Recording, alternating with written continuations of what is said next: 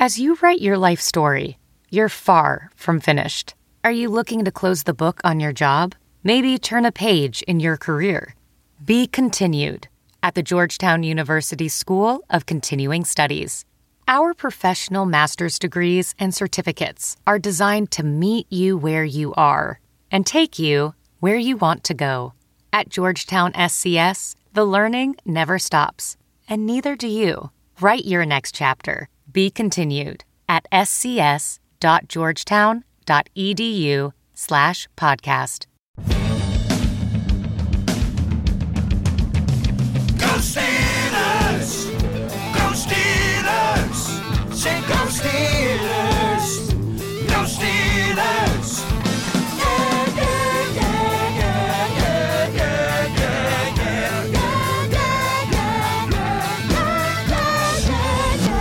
Welcome to the Steelers Outpost podcast, a proud member of Sports Drink Network. This is Tom coming to you from the Washington, D.C. Outpost. Nick joins me from the Houston Outpost. We are now in the second round of the playoffs. And Nick, as we watch these games, is there any reason that the Steelers should be optimistic about their situation next year? No. They rehired Matt Canada, and they're going to be terrible for about 60 years, probably. So thank you for listening to the podcast. Or maybe we just talk about the glory days at this point. Back when the Steelers were winning Super Bowls with really solid QB play in an era where you could play defense. No, I think it's really exciting where the playoffs are at. And we're recording while we have time before the Sunday games, so we don't know who's going to win, Bills and Bengals and 49ers, Cowboys. But regardless, you're looking at this round of the playoffs where the Chiefs took care of the Jaguars. Probably would have blown them out if Mahomes didn't hurt his ankle in the first quarter. And the Eagles blew the Giants out of the water. So with the Giants and the Jaguars gone, we've gotten rid of the riffraff. We've gotten rid of the average teams, the fun teams, and now only the elite remain. And the interesting thing is the NFC has the best teams by far, with the Niners and the Eagles being dominant on both sides of the ball. Both the Eagles and the Niners have dominant offensive and defensive lines. They have great skill position players on offense and boundary guys on defense. They get a ton of sacks. Obviously, the Niners have Joey Bosa, the probable defensive player of the year, TJ Watt type guy, Von Miller type guy. And then the Eagles don't have one guy, but they have a horde of 10 defensive linemen who led them to the all-time NFL sack record, if I'm not incorrect. Those teams, to me, are so much better than the Bengals, the Mahomeses, and the Bills. But obviously, in the AFC, you have the unbelievable quarterbacks of Burrow, Mahomes, and Josh Allen. And so I think this is the perfect jumping off point to talk about where the NFL is at, where I was just replying to or retweeting someone who said, if you're a Steelers fan, you just watched what the Eagles did to the Giants, how could you still want the Steelers to draft a receiver, namely like a Jordan Addison in the first round? And I do agree with that take, because I think that the Eagles should be the inspiration for the Steelers on how you can build a great team if you don't have an elite top 5 quarterback. Because you still have to have a good one. Jalen Hurts is really good, and his numbers will say he's top 5, but clearly he's not in the same universe as a Mahomes or Allen. But the Eagles are showing that this is possible. Right, and this is the second time the Eagles have done this, and a lot of the team they've retained a lot of the star players, but this is a pretty different team from when they did it with Nick Foles. And you just see the Eagles and their organizational philosophy basically be like, yeah, we need great lines on both sides of the ball. And then I'd say on this Eagles current run, they they struck gold with some of the skill players and stuff like that. So I think that's really encouraging. And obviously you see San Francisco. And we talked about the coordinators a couple days ago. Like, yes, we'd love to say that Kyle Shanahan's growing trees. He's obviously a big X factor, the big X factor for that team. They have a 7th-round rookie quarterback leading them through the playoffs. But overall, their lines are dominant. Their skill positions are dominant. They made a critical trade for McCaffrey when they had to, the same way that the Eagles made a critical trade for A.J. Brown when they have to. So all I'm saying is that the team building aspect is really encouraging. And that's why you'd like to see the Steelers prioritize making sure that those lines are shored up. And if you look around after that, if Kenny becomes a very good quarterback, what do the Steelers have? They have superstars on defense, playmakers who turn the ball over and sack the quarterback. They have really exciting perimeter players on offense. And then that's what you got to do with the rest of it, is fill in those lines. So if anything, I have been more encouraged than ever after these playoffs have gone on. And you just have to accept that, yeah, the other teams that are in there, yeah, they got Shanahan, Mahomes, Allen, and Burrow.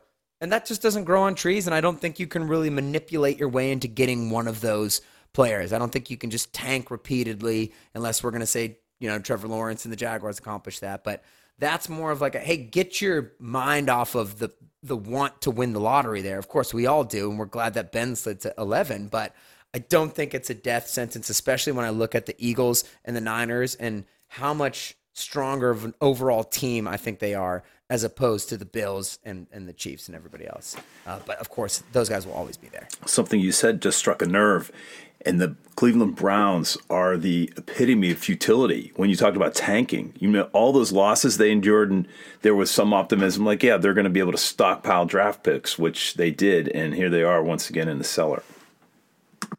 It's true, and some would say it was successful when they beat the Steelers, really crushed the Steelers before Ben led a late comeback in that playoff game. And then the quarterback, Baker Mayfield, gets hurt the next year. He plays hurt the entire year. He doesn't play that well. And then they jettison him for Deshaun Watson, obviously with all the things going on with Deshaun Watson, and they guarantee him, like $230 million. And now you kind of turn around and you're like, hey, all those tanking years when you're drafting at 1 and you develop this incredible roster of skill, all those guys' contracts are coming up.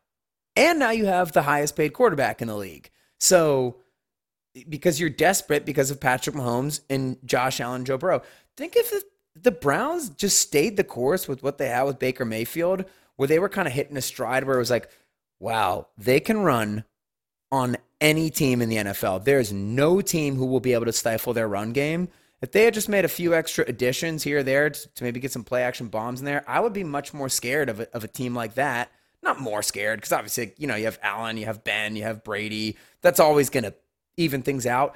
But it's just not a prohibitive ingredient that you need Shanahan, that you need Mahomes to get deep in the playoffs. And I think the Steelers are showing that. And the Browns, you're right. It's a great model to look at and be like, you had two options and you're going to opt to try for the, we're going to hope that the star quarterback carries us. And obviously we all know the stats. And I don't know them off the top of my head, but the amount of quarterback teams who have won the Super Bowls in the past 20 years with top paid quarterbacks is pretty shockingly low.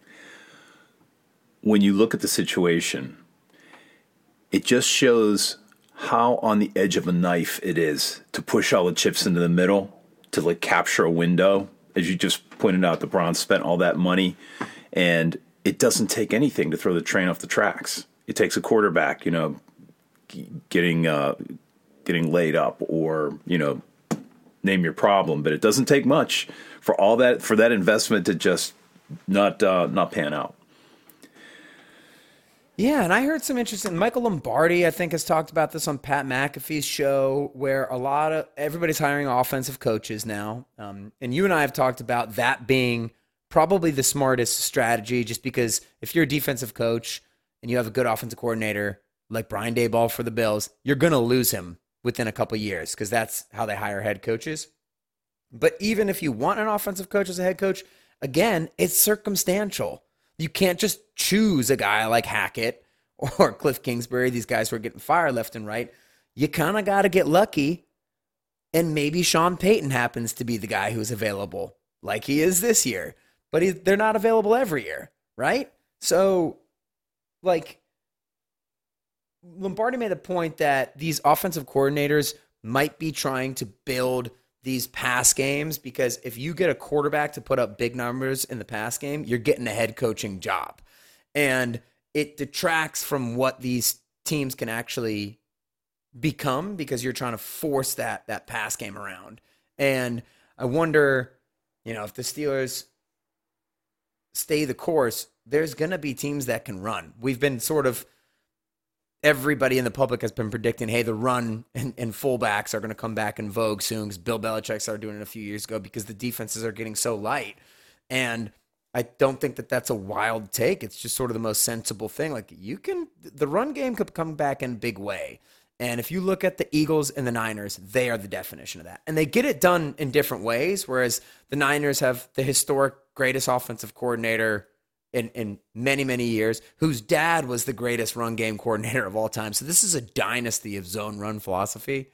And then the Eagles, their strategy is good, but their players are incredible. They have an incredible line, and then their quarterback is a really solid running quarterback. He's not Lamar Jackson, but he just, I think, had the second most touchdowns by a quarterback ever, like with 12 or 13, and he's big and durable, and they just build the team right. And then after that, what are we going to do? We're going to throw bombs. It's run and throw bombs, sort of like what Ben was like early in his career. So these playoffs are so fun. Like, I do love having the incredible matchup of Burrow, Allen, and Mahomes in the AFC. That just feels historic. And then having some great teams in the NFC.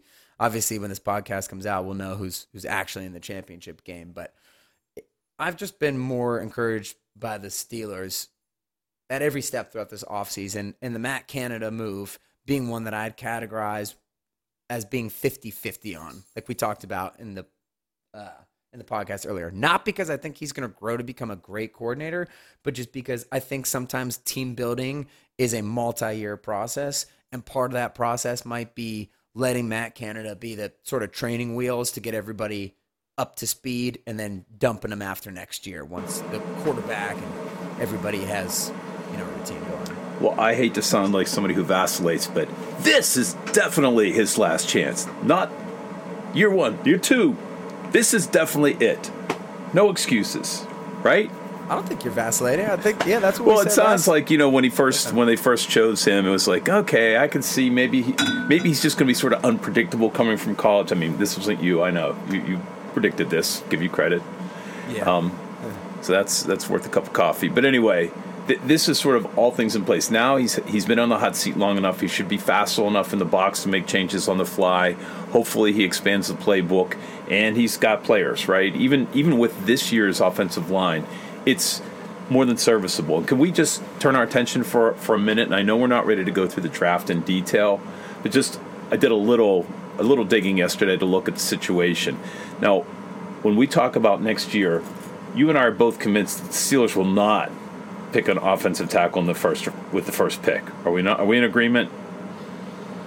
That they will not do it. They will not do it. Never done it. You in will their not. history? Yeah, I think we're in agreement. Okay, but are we hopeful that they will pick it within their first three choices? Because we're picking at 17, 30 in the 32, and then 17, 32, and then first in the second round, right? Technically, that would be 32 because there's only 31 picks this year because the Dolphins got first taken away. Yeah, I still stand by what I've said the entire time. They need to draft the best offensive lineman available, regardless of position. If it's center, if it's guard, if it's tackle, anything. Because James Daniels is a starter. He's the guard. He's the only one to me that you could possibly feel good about saying, oh, that guy's a slam dunk starter. Why would we draft another one? Not, hey, Dan Moore's looking better than we thought. Like, oh, you know what? Chooks is actually proven to be a capable guy. That's not what we're looking for. We need slam dunk starters because if you talk about Dan Moore and Chooks that way, Kevin Dotson, that sort of sounds to me like you're talking about B.J. Finney. Like, oh, you know what? Beacham. Whatever. Beacham, he is right. good. He can play. And then I'd feel great about having those guys as the backup linemen because we know that that's going to be a critical position next year. And every year when you're making a run, you need 6, 7 really good linemen. And I think downgrading one of those guys is the perfect move. I can't see how you would look at any of them like a George Pickens and be like, whoa, we're not taking a receiver in round one. It's an advantage almost to be able to have so many needs on the offensive line. Yeah, that's a good point. You truly could, to me, take anybody who matches your athletic profile and demote whoever is currently starting to a backup because you only have one guy who's a slam dunk. We got to keep him in. That's the guard, James Daniels. Okay, we didn't talk about this ahead of time, so it just blew up my whole my approach here. But may I just offer this insight or observation, not an insight? I was looking at other teams that are drafting who have an offensive tackle need, and I'm using the Draft Network, which is really good information as far as being able to dig onto these players. There are 7 choices ahead of the Steelers with an offensive tackle need. So which doesn't mean that they're going to choose them. Just like we think the Steelers aren't going to automatically go with OT or offensive line, but they could consume offensive tackles pretty quickly if that's a big demand for those teams. And this is not an incredibly deep class, at least as tackles go. I understand your point. We'll take a center, we'll take a guard as well. But as you look at these names, and we were talking about this yesterday, it's a little scary that you know them before I told you. The guy from Northwestern, Peter Skoronski, Paris Johnson from Ohio State, and Broderick Jones from Georgia. I mean, there are some, it might not be a deep class, but the guys at the top are very good. Let's zoom out from the specific players and let's just look at the strategy. There's 2 things. The Steelers have basically never traded back in the draft, and they've basically never taken a tackle. They have a new general manager now. It's time to do one of those things, because the way I feel about this is, like we said, these windows are insanely quick, and the Steelers are in one right now because you have Defensive Player of the Year guys. You need to strike now. You need to spend above the cap. That's why you drafted the quarterback. That's why you're trying to win the Super Bowl. It's like Matt Canada. Hey, it is a this year thing. You need to win within the next few years before Najee, a guy you spent a first-round freaking pick on, has aged out. So, bearing that all in mind, there were a lot of history revisionists this year saying the Steelers should have taken Creed Humphrey. They should have taken Creed Humphrey. Nobody on the earth had Creed Humphrey as a first rounder, and we didn't know that he'd be this great player. But he was pretty much universally, the center, regarded as a really safe pick. 2nd round pick, slam dunk, maybe 3rd, but this guy's going to be a starter. He may not be a Pro Bowler. He ended up being the best center in the league. But what I'm getting at is the Steelers being in the window now, they just need a starter, and they just need to bolster those lines to me. So if they take that pick at 17 with a 2nd round Creed Humphrey type lineman, I don't think that that's a bad pick, because you're building to win the Super Bowl right now. You're not trying to build this team for 10 years. And then secondarily, that's why it would be time to either take a tackle, because it may just be the best move for the team right now, or trade back. And why do they not want to trade back? I would assume that's because the Steelers put a massive emphasis, like the Ravens, on athletic players, really big, really fast, really strong.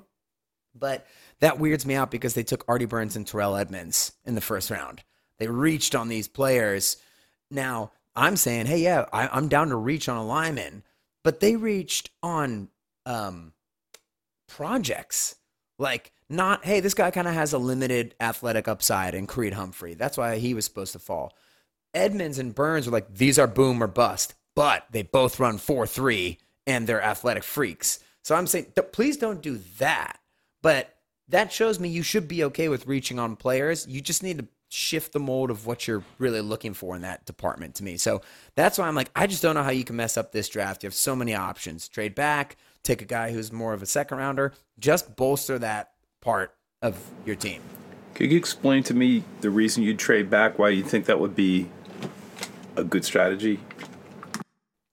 Just because, like you said, if there's not value there for a great lineman at the top of the draft, and if you don't want to reach on a 2nd round guy or whatever it may be, just go back. Because I don't think that the Steelers are in a position where they need to draft superstar players. Okay. If someone falls to you, fine, awesome. You get Shazier, you get DeCastro. But otherwise, it's we just need starters now, and they need numbers. I really don't think that the Steelers have massive holes, and I just think that an offensive lineman is so much more important than a linebacker or a corner, who I know they need. But it's look, you don't have a top 5 quarterback. You have one of the worst coordinators in the league. You need to overwhelm with talent. Line is going to do that for you. All right, good.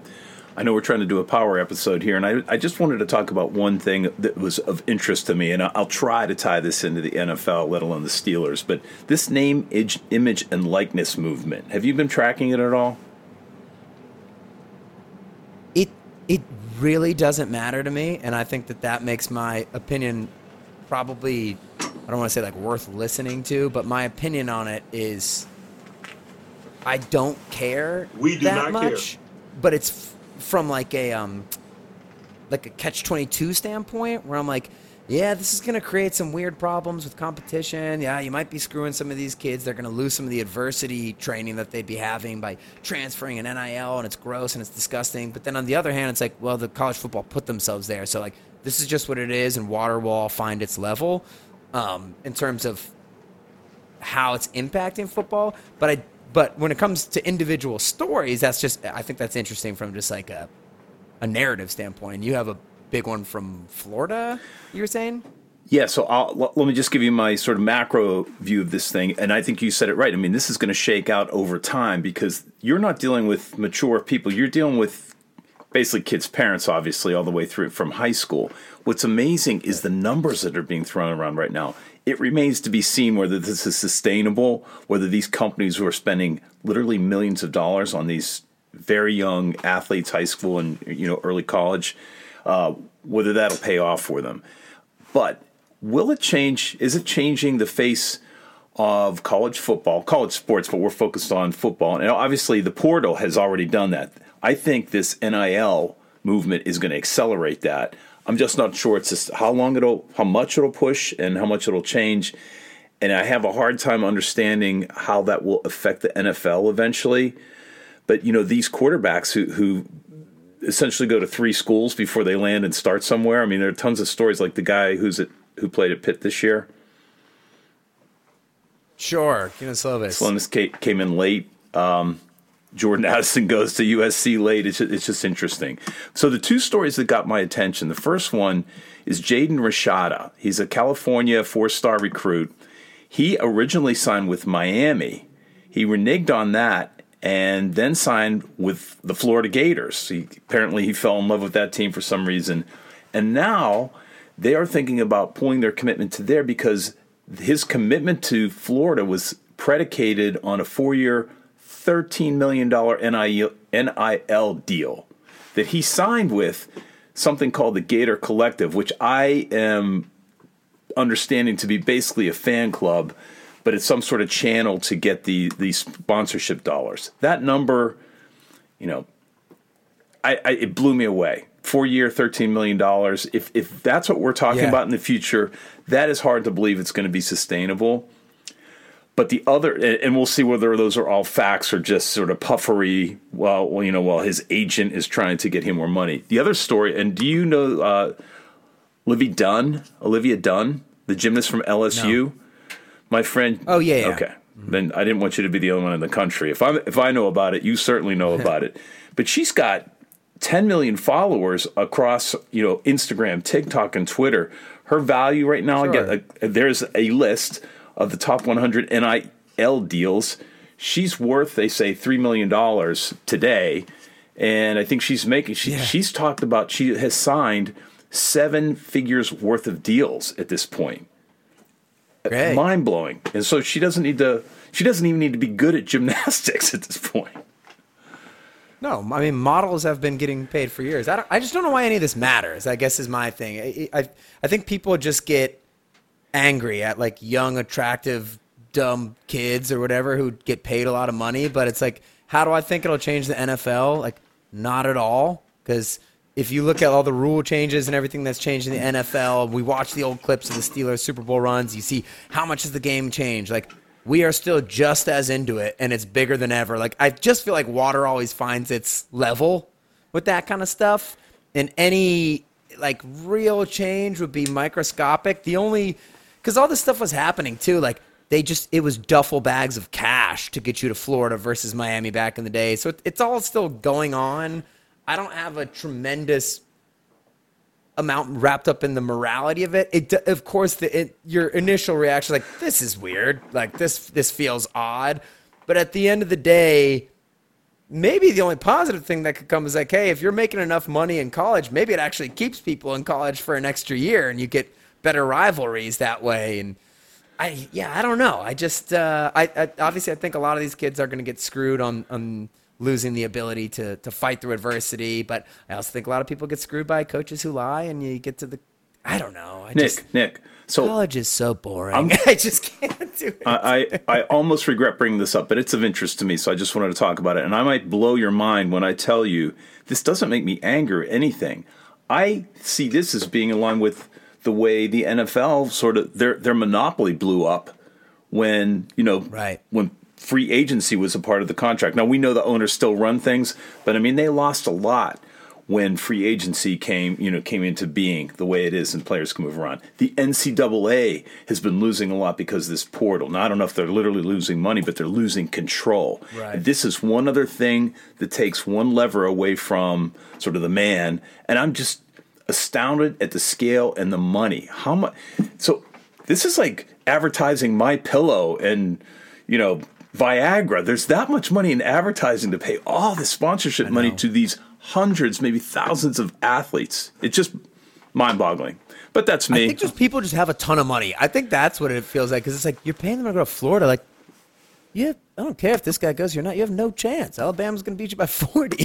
So like people just have, but we'd like to be better than we are now. And so people just have money. I guess that's the shocking thing to me about it. Well, when you think about a young player, it does. I hate the sniveling, young kid who's sort of calling the shots, like the guy who's got the AAU uncle managing him, and the college team has to hire his father, his uncle, as an assistant coach.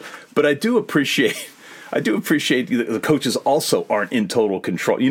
There's more balance and power, and I think that's a healthy thing. Because as you said, a kid could get pulled into a college, get pulled into a situation, and before the portal, he's stuck. Even if the coach leaves the next year, a la Canada. Remember, Canada was at Pitt and recruited Kenny Pickett to Pitt. That's a lot of P's. Anyway, I said my piece. Thanks for letting me talk about that. We're going to close out here. We got a couple playoff games we're going to look at this afternoon. We're going to find reason for more optimism for the Steelers. So hit us up on Twitter at Steelers Outpost. Shoot us an email at SteelersOutpost@gmail.com. Thanks for listening. Until next week, go Steelers. Okay, bye-bye.